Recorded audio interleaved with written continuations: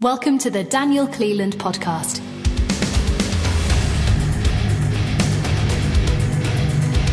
Plant medicine. Entrepreneurship. Expat living. The Daniel Cleland podcast. Rightio. We are officially live, 101 proof, unadulterated Cleland madness in the house. Hell We've yeah. got, yeah, exactly. Yeah. Across the pond, across the ocean, several orders of latitude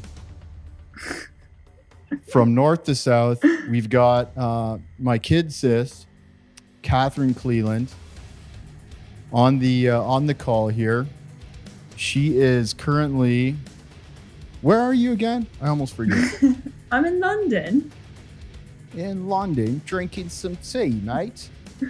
What did you say? I was Walkerton with a mix of a cup of tea.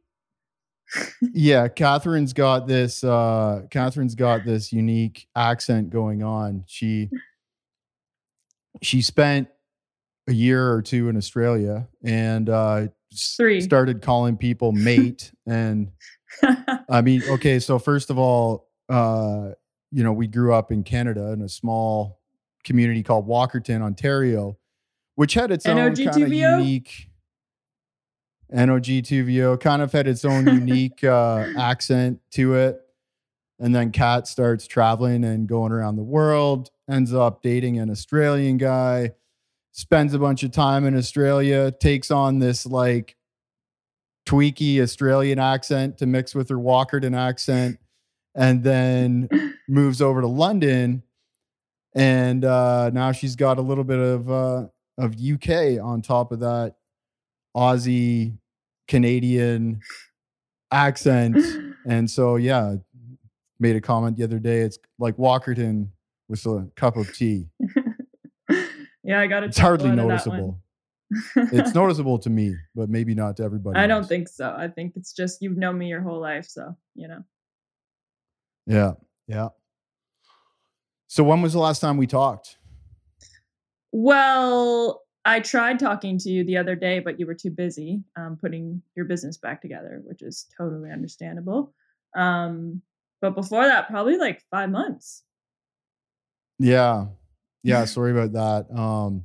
That was like that week was a bit stressful because, as with everybody in the world right now, COVID, this ridiculous, annoying pandemic, has really messed with our lives here at Soltara. I mean, we've been shut down completely since March, and we've been, weathering the storm, trying to keep everything alive, trying to keep all the balls in the air, and finally making the preparations to get rolling again. Like we're, planning to open in November, and, we've been trying to decide on the dates and like, how do we do this properly? And, it's just been really, really hard and really stressful and frustrating. And as we're making plans to reopen, I watch a YouTube video with the Canadian Prime Minister, Justin Trudeau, giving a big, long speech to Did he do one the of Canadian these? public. I don't know. He's a bit of a pretty boy, Yeah. I guess. Yeah. Ivanka Trump, that classic picture of Ivanka Trump eyeing him down. Yeah. But anyways, yeah. So I watched this YouTube video, and I could just remember what it all sounded like in March when he was, speaking to the nation from his home and just, stay home, stay locked down. Everybody, we're in this together. Don't worry. Big brother government's here for you. If your business goes under, that's okay. We'll give you, 2,000 Canadian dollars for 3 months and your life is going to be fine, And so I start to see the same elements of that conversation emerging in this new conversation as they start talking about the second wave. And Canada really, I guess, took coronavirus seriously. And, there was never a major outbreak in Canada. Yeah. So, even just a little bit of uptick in cases, people are freaking out, particularly the government, because it almost becomes like a point of pride for these government officials. Like, oh, I'm the one that did well in coronavirus, So anyways, I start to see this kind of these elements coming out in his conversation to the nation. And following that one, all of the other leaders of all the other political parties in Canada came on and started saying a lot of the same things, like, oh, our party's here, going to help you through these difficult times and everything. And I'm just like, you sons of bitches, are you planning to go into lockdown again? Like, are you preparing me for another lockdown? Just like sowing the seeds, getting my mind ready for you guys to say, well, now we've got, 500 cases a day in Canada, so we have to lock our borders. We have to shut down. We have to close all your businesses. And like in that case, after holding on here for 7 months with zero revenue, trying to, keep our employees paid to a minimum degree and, keep food on everybody's table and keep the lights on and everything. If he would have come at me with another lockdown, I'm just thinking like, dude, I can't handle this. I can't handle another lockdown. And that's the time I was calling you, and you were right. So you weren't the only one that I was snappy with that week. I was snappy with Dad. For those of you who don't know, my dad's a partner and a major animating force at Soltara. So I was just kind of for a couple of days just really stressed out, really annoyed, and basically anybody who crossed my path at that time didn't see the best side of me. So, I'm like in the middle of a call, sorting through all these, messages on my like business messages on my phone and in the middle of the day. And a call came in from Catherine, which any other time is great, but like she's in London. So she's like relaxed after work, having dinner. And I'm like right smack dab in the middle of my day. And it was just... I'm just being annoying. No. Well, anyways, here we are. I'm now, I'm starting this new podcast and I wanted to do a couple of test runs. And I thought, what better time to catch up with my kid sister than on a test run for the podcast? So here we are. Here we are. We've got all the time in the world. Exactly. Get two birds stoned at once. I'll take it. Yeah, definitely. So there's a preamble. So what's going on? How are you? I'm good. It's been a strange year for me. I was put on furlough, which is the British way of saying employment insurance. Furlough? Yeah. That furlough is a British way of saying furlough. Yeah. So Dan gave you a bit of a background. I left Walkerton at 18, did the whole typical sort of conventional way of going through university for 4 years. And then after university, I moved to Toronto, where I got a typical office job working in a law firm, being an executive assistant. And after that, I started working at a gold mining company, working in HR. And I got to a point, I think I can remember the exact day that I was like, fuck this. I was walking through a wind tunnel in Toronto. And the wind tunnels are the high buildings where the wind comes through and just gusts through and you can feel it right into your bones. It's horrible. Middle of winter. I think this was January. And I was like, I'm going to move to Australia because this sucks. And Dan had lived there for a bit, so he talked it up a lot. He lived. Our whole family, we're all vagabonds. We've all given up on Canada and cold climates, more specifically. I do still love Canada. Just the winters are a bit extreme. So yeah, I moved to Australia for 3 years, lived in Sydney with my now fiance, Jack. And we actually decided fairly early on into Sydney that we wanted to take like a 2-year sabbatical to travel. A lot of my inspiration actually, as you know, came from you, Dan. Mostly because you did it and I sort of saw from example the benefits you got from it, and I just sort of established the fact that I was more a priority for me was more to feel like I was living an inspired and interesting life rather than feeling like I was like ticking the boxes of success that a lot of my friends were motivated by at that age. You got your whole life to do that, you know? Yeah. And I read that book by Tim stuff. Ferriss, The 4-Hour Workweek, which you recommended. And I just remember thinking, this guy knows what's up. It's not the whole, live your life post-retirement. Like, we live our life now. And yeah, like, it's one of the best things I ever did. And Jack would say the same thing. We traveled. We went to 16 countries over 2 years. We did 4 weeks per country. So we actually got a feel for the culture and like properly traveled and experienced it.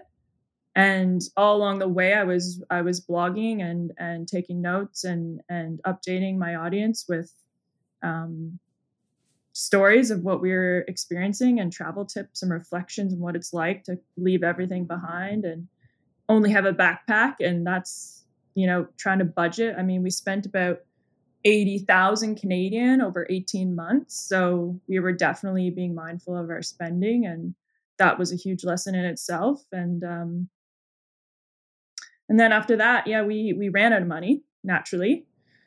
And we then decided, where can we both live, being from Australia and Canada, where we can make some money, but still travel. So London was the appealing option because we were Commonwealth. And if you're under 30 and part of the Commonwealth, you can get a 2-year working visa and work anywhere without any restrictions. So we thought, that sounds like a good idea. We applied from Greece, spent 6 weeks in Greece, learned how to sail there, all while we were waiting on our visa to be approved. Our visa was approved within a few weeks, and we moved to London, where we've been now for 3 years, and both have a 4-year visa at the moment. So we have 4 more years. Sorry, how many year visa? 4 years. 4 years. So we've been here for 3, and we were on the Commonwealth visa for 2 years. Then we got onto the sponsorship visa, which is 5, and we're already finished one of those years. So we have 4 more on our visa if we want to stay and stick it out. What are you thinking? Well, I go back and forth. I think anyone who has been a bit of an expat, and I'm sure you can relate to this yourself, but when you go home and you see your friends and family, and especially our sister Megan has had a little boy and a little girl, Hugh and Isla, and seeing them just it's a different kind of joy that you get, and it feels kind of sad to miss them growing up. But at the same time, my kind of spirit longs for being somewhere that's kind of exciting and adventurous. And that's why I'm torn, because while the people I love are in Canada, and probably the people that fill my soul and nourish my soul from a relationship perspective, the kind of like eager, ambitious, and adventurous sort of wanderer is curious wanderer. Curious wanderer, exactly. I'm more inclined to stay in London, and same with Jack. One, partially because just the lifestyle here. You get 5 weeks paid leave. You get paid well. We're getting paid in pounds, so that helps. And we both found good jobs. I'm working for a private equity firm, a family office that's high net worth. So I'm treated very fairly. And Jack's moved up the ladder in construction management, and he's had two of the biggest jobs of his whole career, doing the fit outs for commercial buildings, one being Goldman Sachs as of lately. So the next one coming, I believe, is the Apple building. So he's smashing it at the moment. So there's really no reason for us to go. Smashing it. That's an interesting expression. I'm curious to know, does that come from Australia or England? Or is it just my weird saying? I don't know. I think crushing it is more of a North American thing. Killing it. Yeah. He's killing it. Smashing it works. I like that. It's very it's visceral. It's that's what Jack says after he goes to his CrossFit workouts. Yeah. Smashing it like implies more of like a picking something up and putting it down, throwing it down aggressively. So yeah, crushing it is more like stepping on it, okay. But smashing it, that's just next level. Oh, okay. Well, whatever. Crushing it then. He's crushing it. So there's really no reason for us to leave at this point, and I don't think we're going to for, at least a couple more years and then reevaluate.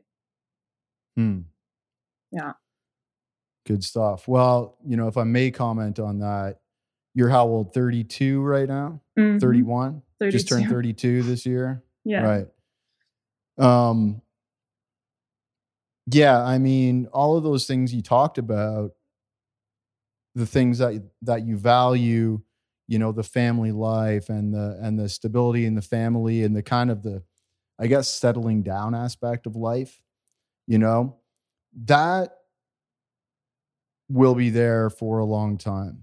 But what you've got now are the last few years where you and Jack can basically still be expats and nomads and kind of travel around and do that. Like, speaking from what I've experienced, I mean, I love that life. I love that lifestyle of being just like self-contained, go anywhere, anytime, go out and meet people and, take flights and, all that fun stuff. Yeah. That is awesome and was awesome. But like now I'm going on 39 this month, and it's like 39. Yes. Wow. I know. Just 1 year left. So like my last year, I'm going to try to squeeze a little bit more out of that. But even right now, I still have like sometimes on a few of the last trips I've gone on, I've like had the interest in doing all that. Like in theory, it sounds amazing and adventurous and all that. But then when I get on the road and I get rolling, and it's like, you encounter all of the inconveniences and the uncertainty and the hiccups and the, from time to time, a poor customer service experience, or just you have high expectations from one hotel and you get there and it's not living up to your expectations, or, it always sounds better than what it is. And I find myself wanting to just naturally go back to the more stable lifestyle that I've created here in Costa Rica, I've got a wonderful girlfriend here, we've got our business, a place to live. I spend most of my time, as a homebody, and that I think is just a natural progression that takes place for the majority, even of us adventurous expats. It's a natural progression that takes place over time. And you're kind of getting, in my opinion, you're getting to the end of that desire to even do that. So, maybe if you guys live out your visa at that point, maybe, you guys just got engaged, then congratulations. Thank you. But, maybe in another 4 years, maybe you won't even want to stay there for 4 years doing that. Like maybe, at that point, all of the kind of adventurous, curious wanderer has been exercised. Yeah. And, so I'm just saying, like, if you still have those urges, you might as well do it now, Yeah. because the other stuff, that's what you spend the next 40 years doing. Kids, family Yeah. functions, watching Yeah. kids grow up, doing school, like, doing all that stuff. And the career thing that you mentioned, where you're climbing the success ladder and everything, start doing that when you're 40. Yeah. You're not going to miss anything in the career world, but you start doing that when you're 25 or 30, or 20, then what you miss are those like precious years Yeah. that you never get back, that are very much finite, right? And Yeah. that's where you kind of get this experience that you basically can only get when you're young. Yeah. Well, your travel experience is the part of the reason why you have built a center. Like when you were going through New Mexico, was it that you first tried ayahuasca, right? Yeah. And that was kind of what inspired you to start all of this, no? Yeah, absolutely. Absolutely. I would not be able to run this business, Soltara Healing Center. I would not have been able to build it up over the past, 10 years or so, if I hadn't gone out and had all those hard knocks abroad and spent all that time getting to know like every layer of the culture, from, grimy like slum streets to 5-star hotels and everything in between in South America. And I did that as an adventurer, kind of putting myself at risk and just out of interest sake, because I crave that adventure. But at the same time, it gave me the kind of real life experience that predicated what I do here. So, whereas like now, if I think about doing that all over again right now, I don't think I could with who I am right now. I don't think I'd want to go do all that over again. It would just seem like a huge hassle and a lot of inconvenience. But, but then like it was this big adventure, and I was just enjoying pushing myself to different experiential limits abroad, so all I'm saying, my point is, you never know where that's going to lead. Right. And the key takeaway is follow your heart and do what you want when you want to do it. Yeah. Especially when you're young, because when you're young, like that's the time when you are finding your life path. Right? Yeah. And you find your life path by trying a whole bunch of things, getting knocked around a little bit. Yeah. Hopefully not as much as I think did. I think the risk too, and this is what I've observed with some of my friends, or not even friends, but acquaintances. If you don't take risks early in life, and you become really comfortable in like a secure path and the predictability of a path, you're less likely to embrace it later on in life. And I just have seen people stay in the same situation because they fear leaving that security. And that was one thing that you taught me never to listen to, that voice in your head saying you should fear the unknown. Like, what if, like when Jack and I went on our 2-year sabbatical, it was, what if we can't get good jobs after this? What if we lose all our money? What if we're homeless? What if nobody wants to hire us after taking so much time off work? There were so many things that we could have latched on to not do that. And we didn't listen to that because we knew it's exactly what we wanted to do. And we were the most alive when we were on the road. We went backpacking through Southeast Asia. We took motorbikes across from the south of Vietnam to the north of Vietnam. We we hiked to Annapurna Base Camp in the Himalayas. We traveled Eastern Europe, and we took a van across the US with a mattress in the back, like parking and using the washroom at Walmart's parking lots, 24-hour parking lots. And these are the sort of things that have shaped who we are, and also have given us all these experiences that have molded us. And if I didn't have those, I just feel like everything would be so dull. And those experiences that people miss from staying in secure environments and secure jobs and just, yeah, like I said, the predictability of life, they end up wishing that they had done that. Yeah, and they end up wishing that when they're 50 years old or 60 years old, and once divorced with 3 kids in high school, that 3 ungrateful bastards in high school that they're supporting, and and with absolutely no chance to do it at that point. Yeah.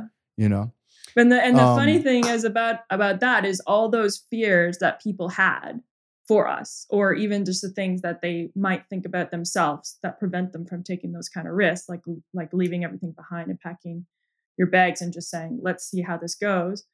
We got a job. We came to London broke. Yeah, it took a little bit of time. It took 4 or 5 weeks for us to find a job. We had to, do an exchange of accommodation for some maintenance around a house when we arrived because we were broke. And it was a struggle, but it took us, we accumulated like $20,000 in debt, something like that, which isn't that bad after having such a long 2-year adventure. But the point being, we got jobs, and we got good jobs, and we got sponsored, and we're still here.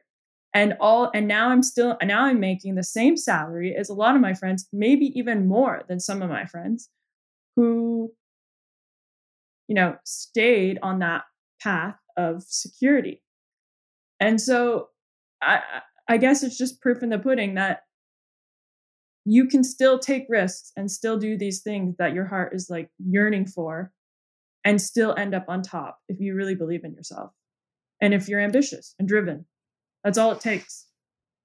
Absolutely. And there's a lot to be said about exponential principle here, which I'll touch on in a second. But what you were commenting on regarding finding a job and employment and your concerns and everybody else's concerns about, well, if you go on this trip, you might set your career back or whatever. As an employer and, of an international business and, as an international business, we employ people from all over the world here at Soltara. And, the things that I value, actually, one of those things is the ability to organize and execute the type of experience that you organized and executed. You weren't just bumming around and not working for 2 years. There's a difference between slacking off for 2 years and what you guys did, which was save up. You worked for years. You worked your asses off. You cut expenses, which shows diligence and self-restraint and discipline, right? And you saved up a bunch of money before going out. Now, how many people can even do that is a very small percentage of the general public who can actually work for a couple of years and save up $80,000. Very, very uncommon. And then the style of travel that you did, being able to have a dream is a very important talent, to have a dream, to have imagination. And to hold on to that for 2 years while you're going through that suffering phase of saving your money, not going out on the weekends when you want to. Watching you guys Netflix, are in your 20s. Yeah. Right? I mean, you're in your 20s. Your friends are going out partying, probably taking drugs, probably drinking a lot, taking Molly, going to whatever club, the government, and you guys were saving up and saying no to those things in order to bank the money to live out your dream. Now, if you can do that for any purpose, for any dream you have, that's such a huge and uncommon talent. And then when you go out and you actually execute that travel, you showed restraint the whole time. I mean, I traveled with you on a couple different occasions. You guys weren't throwing cash around, like you lived fine. You found nice places to stay. You went out for dinner, you enjoyed yourselves, but you're always, conscious of how much money you, right. Exactly. Well, you understood that, you had a dream, you had a plan, you had a monthly budget, you needed to stick to that budget. I mean, what's different between that and running a business? Yeah. Right. And every day you were there making decisions about what to do. And you always went for the cultural experience, the hike, or the, going to experience some element of the culture, learn a new skill, go diving, and expand your repertoire of experience, which shows that you have grit and character. And that not only, does that build character, but that whole 4-year endeavor in total between saving and traveling proves an incredible amount of discipline and integrity and motivation and self-motivation, self-driven capacity, because nobody was there holding your hand doing it except the two of you. Yeah. Right. So it's true.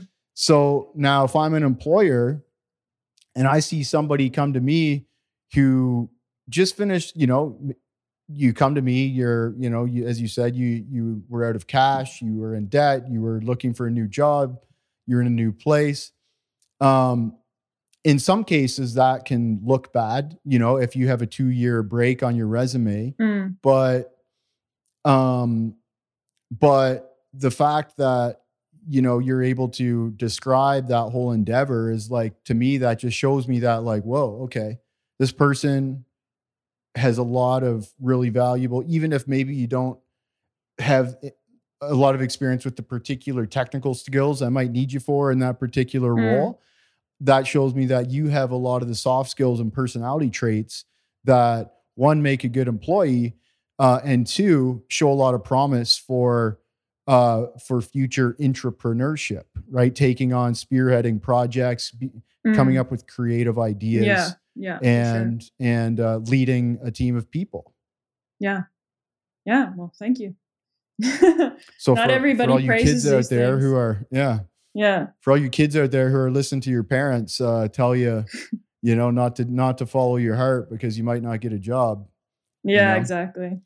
I mean, that's not to say that it's not okay. It's okay to not want to do that as well. Yeah, absolutely. Absolutely. Not everybody wants to do that, and that's totally fine. And some people love being at home. Some people love the safe life. Like, some people thrive off that, and there's nothing wrong with that. I just knew that for me, it just didn't feel right. Something didn't sit right about staying in Toronto and doing the secure path. I wanted something that challenged me, and I wanted to leave everything I knew behind, and it basically shaped who I am now. And not only that, but a lot of lessons on the road. Like you said, not just cultural experiences and trying different foods and meeting different people, but like you're really finding out who you are. And I know that sounds really cliche, and everybody says, someone's out finding who they are, kind of in a condescending way. But the truth is you are doing things that help you remove the barriers that keep you from seeing who you are. It's like a chance to remove any kind of programming or any kind of belief systems that you have about yourself that you might have not have even chosen for yourself. More just something that you like assumed over social expectation or roles in your peer groups and these sort of things. Like, you actually get to question that, and you get to explore that, and there's no one that has any expectation of what you are. Instead, you yourself are deciding who you are and what you are. And Who you I are think, is who you show up as every day. yeah. And you see who you're like without any kind of influence from anyone else. And that's why that sort of cliche term of going to find yourself is so relevant and true, because that really is what you're doing when you're living an expat nomadic life. You just get to Absolutely. see. Yeah. Well, if you grow up in this kind of the same cultural circumstances perpetually, Yeah. like you never actively change that, it's your self conception, your self concept, your self image, who you view yourself to be, is not independent from your surroundings.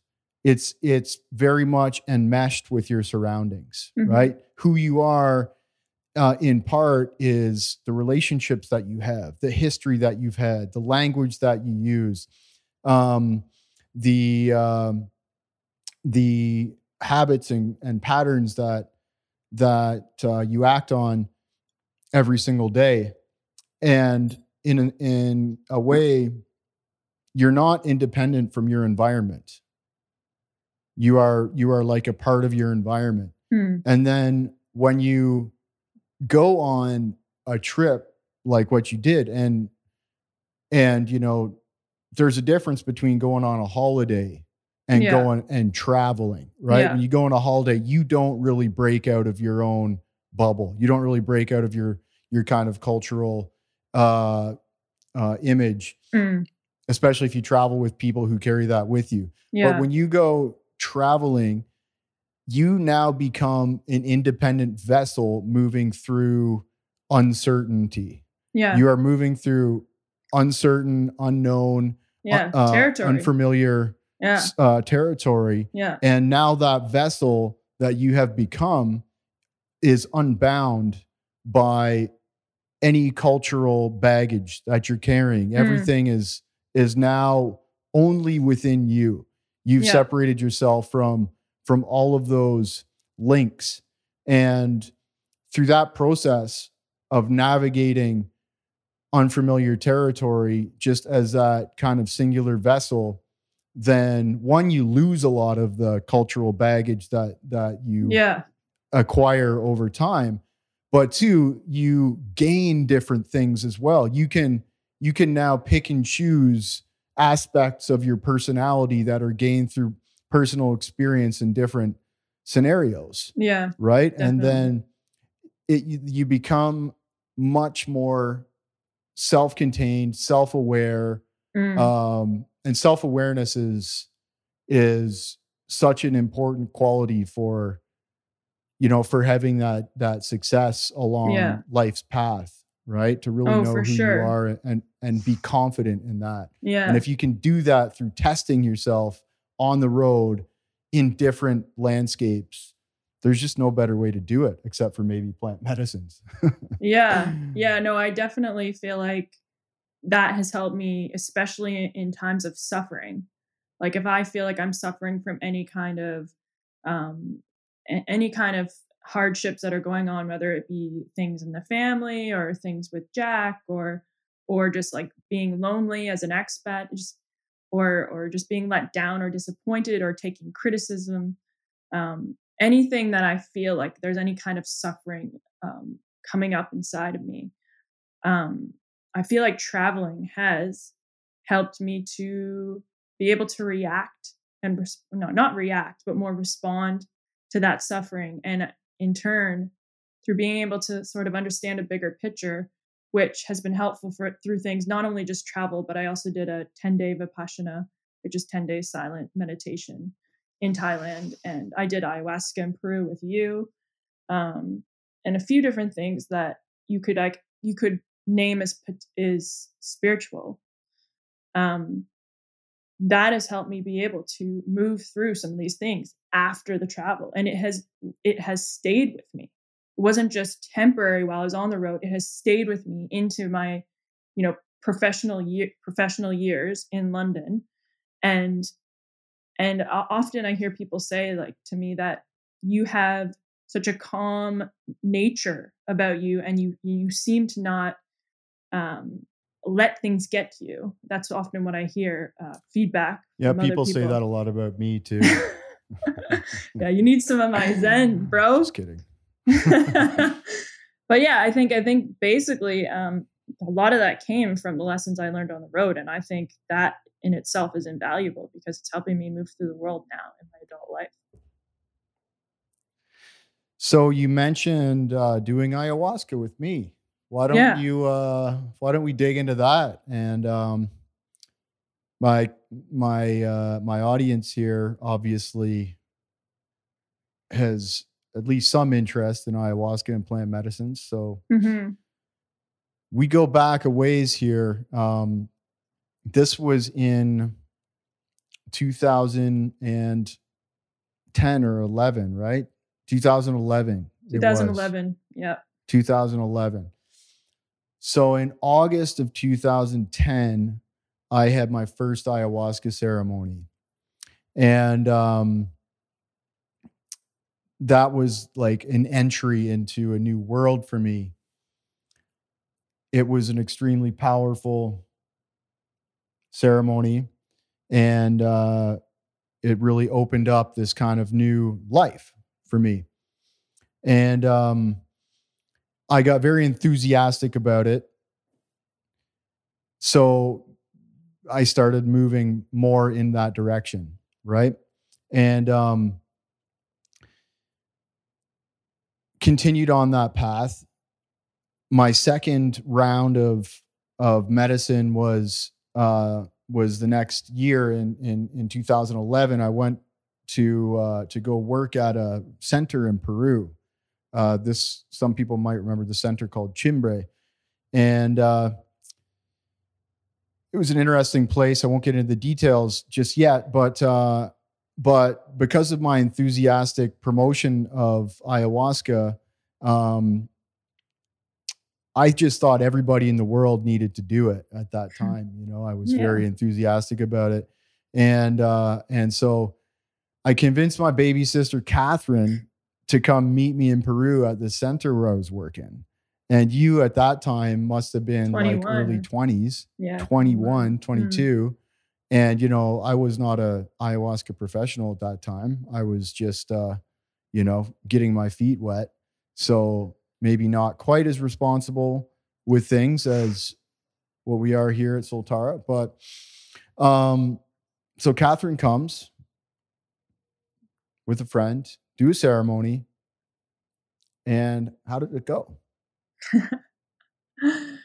Funnily enough, I've been traveling around the world, and people always still just want to know two things when I tell them my travel stories. And one is, what was ayahuasca like? And the other is, what was doing a 10-day silent Vipassana like? So it's pretty funny because that's what a lot of people are curious about in general. But it was, well, firstly, I would say I was ill-prepared for it, not my brother's doing, my own doing. I hadn't done any research on the medicine. So I knew that Dan had a life-changing experience, and I watched some sort of trailer about ayahuasca that, you know, it changes your life. And that was enough to inspire me to be like, oh, I guess I'll go down to the jungle and have a cup of it and see what happens. I also didn't, follow any of the fasting and, cutting out alcohol and toxins before you do it. And I really just didn't know what was coming for me. So I didn't have the tools to move through some of the scary parts of doing ayahuasca, which is, feeling kind of like out of control and strong hallucinations and, vomiting and things like that. So that doesn't sound very pleasant, but the experience itself, I did do the ceremony with the shaman, drank actually a quite large portion of ayahuasca. I think it was a whole coffee mug full. So just to add some context there, this shaman, and he referred to himself as a shaman at this place, he was not cautious at all about dosing. There was no like, oh, this person needs this much, this person needs that much. It was everybody gets a coffee cup full of ayahuasca. And the scenario that people drank in was going into a tambo alone. So a little wooden hut, just screen, no bathroom, no bed, no toilet, just like a little hut in the jungle by yourself, and gulping down this massive cup full of ayahuasca. And as a novice, Catherine had a pretty strong experience. Yeah. So I was, firstly, I just drank it, and I had my little camera at the time, and Canon camera. And I was just like, oh, well, I just drank a cup of ayahuasca. I guess I'll see what happens. No, I didn't go in with any intentions or anything like that. I just sort of went in, and you would think maybe having no fear and no expectations could be a good thing. And maybe it is in some aspects, but in terms of like moving through the process of ayahuasca, it would have been helpful to have a better understanding on it. So that's definitely what I will do the next time. But yeah, I first started seeing some visuals on the floorboards, and the jungle started becoming 3D, and that led into some really potent, strong hallucinations.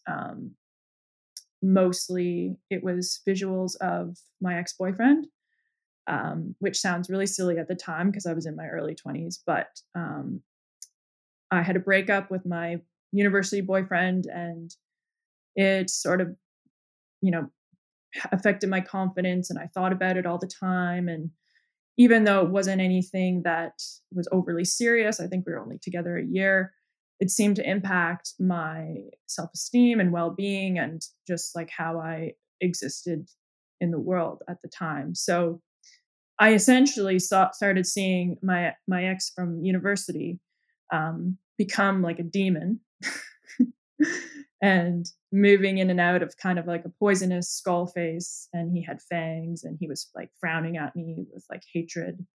And it scared the shit out of me, basically. I was very, very concerned for, one, feeling very, very high and out of my body, and two, seeing these very scary visuals. And this was your first psychedelic experience, correct? Yeah, exactly. I hadn't done mushrooms unless you or acid or anything like that at the time, which I've done now. But you had experienced MDMA before then, or yeah, I have. But and I kind of nothing thought, hallucinogenic. No. Yeah. And I kind of thought, oh, I've tried MDMA, like I'm fine, and I was fine, But that was a very naive approach because they're just two completely different things. And my visuals were very, very strong. Like I'm talking like as if, the way I'm seeing you right now on the screen, that's how I was seeing the visuals of faces in my hallucinations. And beyond that, it was also a lot of colors and a lot of, those eyes that stare at you. But the main thing that was scary was this demon. My boyfriend, who was like a demon and clearly not good for me. But on top of that, I kind of felt concerned with how shaken up and high I was, which, I was, sort of lost. Can I be quite honest, or? Yeah, I mean, just to add a little more context before you get lost. So this shaman, who's now in jail, by the way, for malpractice, he used to mix Toé with his ayahuasca brew.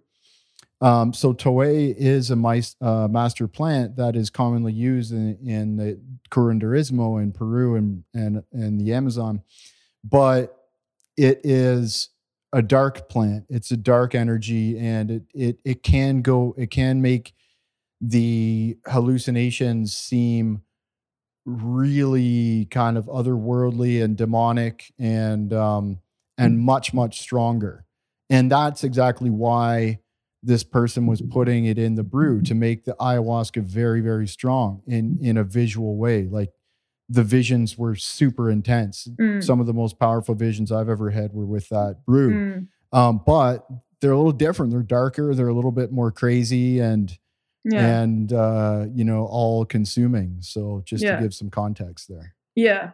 And funnily enough, I've rarely hear that this is the experience of anyone else who's tried ayahuasca. And if they do have a dark experience, it seems to be not quite as heavy as mine was. But anyways, I moved through it, and it lasted, I think, how long were we down there, Dan? Like 6 or 7 hours, maybe. Yeah, something like that. Yeah. Yeah, we started the ceremonies at about 5:30 p.m. and the shaman would do about a 30-minute ceremony and sing and call the spirits, and Yeah. that was it. And then give you a cup of ayahuasca, and we had to walk down to the jungle, Yeah. Down this really down a bunch of steep- stairs Yeah. with ayahuasca in our hand, and then get to our little tambo and then drink it. Mm. And Yeah. I mean, I don't recall what time we got up, but it was definitely It was a long late. Yeah, it was Yeah. a long journey. And Dan actually didn't drink ayahuasca that night. So Dan, luckily for me, was kind of outside my, what are they called? The things you Tambos. the tambos. And he was sort of guiding me through it and talking me through it and helping me like understand that it was normal to sort of feel the things that I was going through, which is amazing. And like it was so helpful that he was there, because I would have probably been quite scared otherwise, more scared than I had would- San Pedro already that was. night. I didn't drink ayahuasca. I had a cup Yeah. of San Pedro. Yeah, which isn't as intense. But coming out of it, I remember seeing sort of like darkness and these visuals, and I think there was some zombie like visuals at one point, but it was going in and out of seeing my sister Emily, her face in the sunlight, smiling at me, and looking at me with a lot of love. So I was going in and out of seeing this sort of like darkness and feeling like disliked and hated, to seeing visuals of Emily where like I knew there was so much love there. And I really feel in those visuals anyways, her energy and love pulled me out of those kind of dark visuals I was seeing. And then in the end, it sort of got kind of fun at the end of it, because you're rolling out of being in the middle of the high, and then it sort of got a bit fun. And Dan and Brooke, my friend who did it with me, one of my best friends, she came down with me. She was also coming out of it, so we were sort of getting in a better place at that point. And then it wasn't actually till a couple days after that I started really feeling and noticing the benefits, and realizing that actually, while it was quite traumatic and felt a bit like an exorcism at the time, I moved through stuff that was in my subconscious that I didn't even know was there, and I left it behind. And I shed some subconscious memories and trauma that affected my day-to-day life that I didn't even know was. So in the end, I felt like I came out winning, because not only did I feel like I was rid of it, but I now felt like this clarity of what I wanted and who I was, and that was just those thoughts and the energy I was putting into that was no longer serving me. And I genuinely knew that, instead of just telling myself that. I knew it. And that was really powerful at the time, really powerful. I know I was only 21 or 22, but at the time it was very important for me. And I haven't done it since, but it was one of the most important things I've ever done, including that along with the 10 days of silence. That is really unfortunate, though. The field of ayahuasca healing back then was much, much different than what it is now. Mm. Much, much different. There was no talk of integration or preparation. Yeah. You know, there was diet, but yeah, I think, you know, setting the expectations and setting the stage for a rough experience like what you had physically and mentally challenged, you were almost not, you're almost not prepared for it. So perhaps, you know, when you come back, because you're coming back to Soltara in December, right? Yeah. Hopefully, yeah. Yeah. Provide everything goes well. Mm-hmm. We're opening in a few weeks, so we're definitely looking forward to having you. But I'm really going to be interested to see how you can compare and contrast the difference between these two experiences. One that was kind of super like Wild West and traumatic for you with no real container, you know, that like there was just no real process behind it. Not to mention it was done in a facility that was just very hands off and very, you fight your own way through it. Yeah. And then, you know, coming to Soltara where, you know, we have learned from all those mistakes of practitioners over the past 10 years as the field has really blown up. And we've designed a program that, you know, the goal is to be leading practitioners in every area. So, you know, we've got this whole kind of preparation and integration program that we engage people in when they come. And then if the actual process, the ceremonial process is much more hands-on, let's say. You know, we have very well contained space. The container's safe. It feels safe. And we have a high facilitator to guest ratio.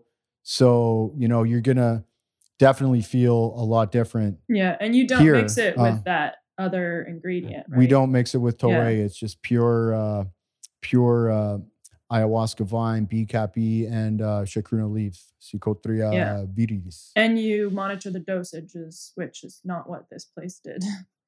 Absolutely. Yeah. And, you know, we get people ready and it's more of it's just a gentler entry point to the week, you know. It's just not just dropping you in the deep end and saying, learn how to swim or die.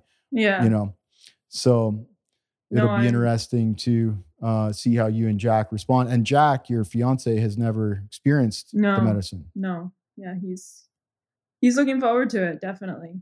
I think he's a little nervous naturally.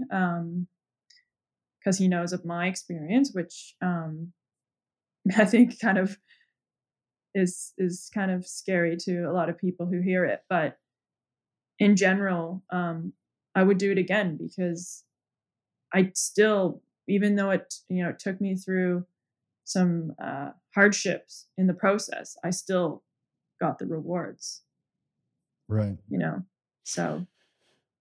Cool. And you guys just got engaged. Mm-hmm. So you're now coming to drink ayahuasca together as newly engaged partners. So hopefully you don't get any more visions of Jack turning into a vampire and trying to kill you. Yeah, God, that would be bad. That would be less than ideal. From Jack's perspective. Hopefully he doesn't get those of me either. Yeah, exactly. Yeah. Woman vampire. I'm sure it'll be fine. We're really looking forward to having you. I am. You're actually the first person from my family. You're the only person from our family who has ever actually drank medicine with me. Even my dad, who's been working with me on this project for 3 years, still hasn't made it in for a ceremony. Yeah. So I don't know if he actually needs it though, to be honest. He's doing the medicine work by helping to bring this place to life and helping to keep it afloat. So, wow. Yeah, he'll decide if he wants to, if he feels called to it. Yeah. Yeah. I've definitely changed my perspective on trying to convince people to do Yeah. medicine. I never do that anymore. I mean, if Yeah. it calls you, absolutely. I Yeah. think it's highly beneficial, but I'm not going to try to, I used to just try to convince everybody to Yeah. do it because I just believed in it so much. But, and I think that's another cautionary tale for people who just get into the work, because the more you go out and tell the whole world they need to drink ayahuasca, and you just talk Yeah. about your crazy visions to people who don't want to hear it, the more you actually alienate yourself and turn people off. Absolutely. Couldn't agree more. Yeah. So why don't we leave it there, and we can link up again here in the studio with both you and Jack when you guys are here at Soltara. We'll get the mics hooked up and we'll have an Do a in-person, follow-up. do the follow-up, the trip Mhm. report. We'll do the trip Yeah. report. Yeah, the comparing of ayahuasca 10 years later. Yeah, exactly. It sounds good. Exactly. And So was that enough catch up for you, Catherine? that you was feel that was we're a good caught up catch now? up. Although, I think people will want to know, because that's what everyone asks me when I tell them you have an ayahuasca retreat. How many times have you done ayahuasca yourself? And do you still do ayahuasca fairly often?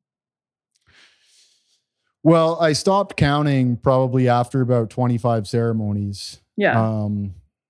But I definitely have probably done a couple hundred ceremonies over the years. I don't actually do much ayahuasca anymore. Mm-hmm. From time to time, I will, a few times a year. But the real benefit that I got from ayahuasca was like helping me find my path and helping me become more self-aware and self-confident, and to really feel confident that the mental challenges I went through in a lot of those really hard ceremonies are like practice runs for life. So it gave me a lot more confidence to take on projects that I knew might be really difficult and would have to like keep my mind in the game for, extended periods of time. Yeah. But right now, I feel really comfortable with where I'm at. Like I'm on the path, I'm doing good work. I'm taking on as much as I possibly can handle, but I'm not doing it in an unhealthy way. I've managed to find the formula to keep my habits and consumption downfalls in check, Mm-hmm. and just generally feel pretty good in life. So why would I drink ayahuasca regularly unless I was looking to fix something? Yeah. It's kind of like a jump start in life, and you got that. Well, I mean, the difference between a treatment and a cure is that you have to keep taking the treatment, right? Yeah. And I think that it's a good thing that ayahuasca has had permanent developmental effects on me, so that I don't need to keep. It's not like if I don't drink it for 6 months, I just go totally backward. Yeah. You know, like I've made progress. That progress is locked in. Yeah. And I feel very much independent and capable of executing on the things that I feel are the right moves for me to execute on. So definitely. So yeah, I mean, I'm not drinking every weekend.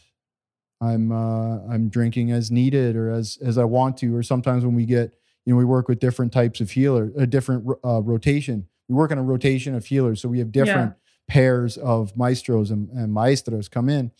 And, some of them I really enjoy drinking with, and, they come in and I'm a musician, and some of them just have this incredible musical talent. Yeah. Right. I'm a wannabe musician. Let me correct myself. No, you're a musician for sure.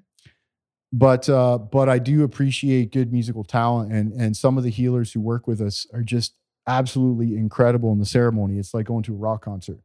Cool. So, and they stick with you the whole ceremony. Yeah. The whole ceremony. That's awesome. So, Yeah, I don't drink a ton, but still a few times a year. Yeah, I mean, I'd have to say you got to be one of the most resilient people I've ever known in terms of just like persevering when things get tough. Like, honestly, you are. It's pretty impressive. Well, my philosophy is you're not allowed to quit until you win or until you're dead. So, I haven't died You're yet. proving that. Yeah, you're proving that. Yeah, I guess in touching on that, I do remember when you were making drawings in Peru when we did ayahuasca together, about, your first center, which you built in Peru. But now that you've built one in Peru, had that for 5 years, sold it, and now you've built your dream retreat in Costa Rica, like, I just think it's so impressive that you made your dreams come to fruition. And knowing you for, knowing you all my life, obviously, you've developed a lifestyle around what you want in life. Like, you love nature, you love the ocean, you love the jungle, you love business, you love having, a bit of nightlife and atmosphere. So you have an apartment in San Jose, and you love animals, and you have dogs and cats and all of these interesting birds and wildlife at your doorstep. And I see you doing these hikes, and you have a music room. You're a musician. You love playing the guitar with you have your bestie, Jessie, from childhood, there with you. You love eating well, sitting right beside you. You love eating well. You love going to the gym. You've built a gym. Like, for me, and for a lot of people, I'm sure listening, it's just so impressive. And you are just such a good example of someone who really has made their dreams come true. And you've showed everyone that it's possible. And I just think that's really inspiring. Thanks, Kath. I appreciate that. I really do. And I really get inspired and excited when I think about the possibilities that we all could have if we just put in the vision, put in the execution, make the plan, and rock it out and not give up till you win or you die. That is available to anybody. And so this whole kind of new project that I'm developing now is like, I really want to be able to share that with people. I really want to see a lot of other people bring their dreams to life and see what kind of crazy cool things can be created by motivated and persistent people. That's great. With imaginations. Yeah, but absolutely. So thank you very much for joining me. I appreciate it. Well, thanks for the invitation. I'm glad we got to catch up. Absolutely. Say hello to Mr. Jack Morwood for me. I will do. Okay. Love you, sis. Good to see you. Love you, bro. Ciao. Bye. The Daniel Cleland Podcast. Thank you so much for joining us today for the Daniel Cleland Podcast. We truly enjoy you sharing your time with us. If you enjoyed the episode as much as we enjoyed sharing it with you, please like the episode, review the podcast, subscribe. If you're not already subscribed, these likes and reviews and subscriptions are the lifeblood of our show. So free for you, super important for us. Like, subscribe, and review. Thank you so much. Of course, this podcast would not be possible without the continued amazing sponsorship of Soltara Healing Center in Costa Rica. If you feel called to work with plant medicines, ayahuasca, shamanismo, curanderismo from Peru, from the Peruvian Amazons to Costa Rica, check out Soltara Healing Center at soltara.co or conveniently 1-800-397-1730 or look us up on social media at Soltara Healing Center.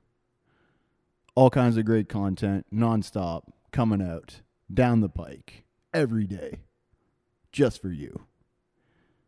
Thanks again so much for joining. I appreciate it beyond words, and I look forward to doing many more of these episodes for you and connecting.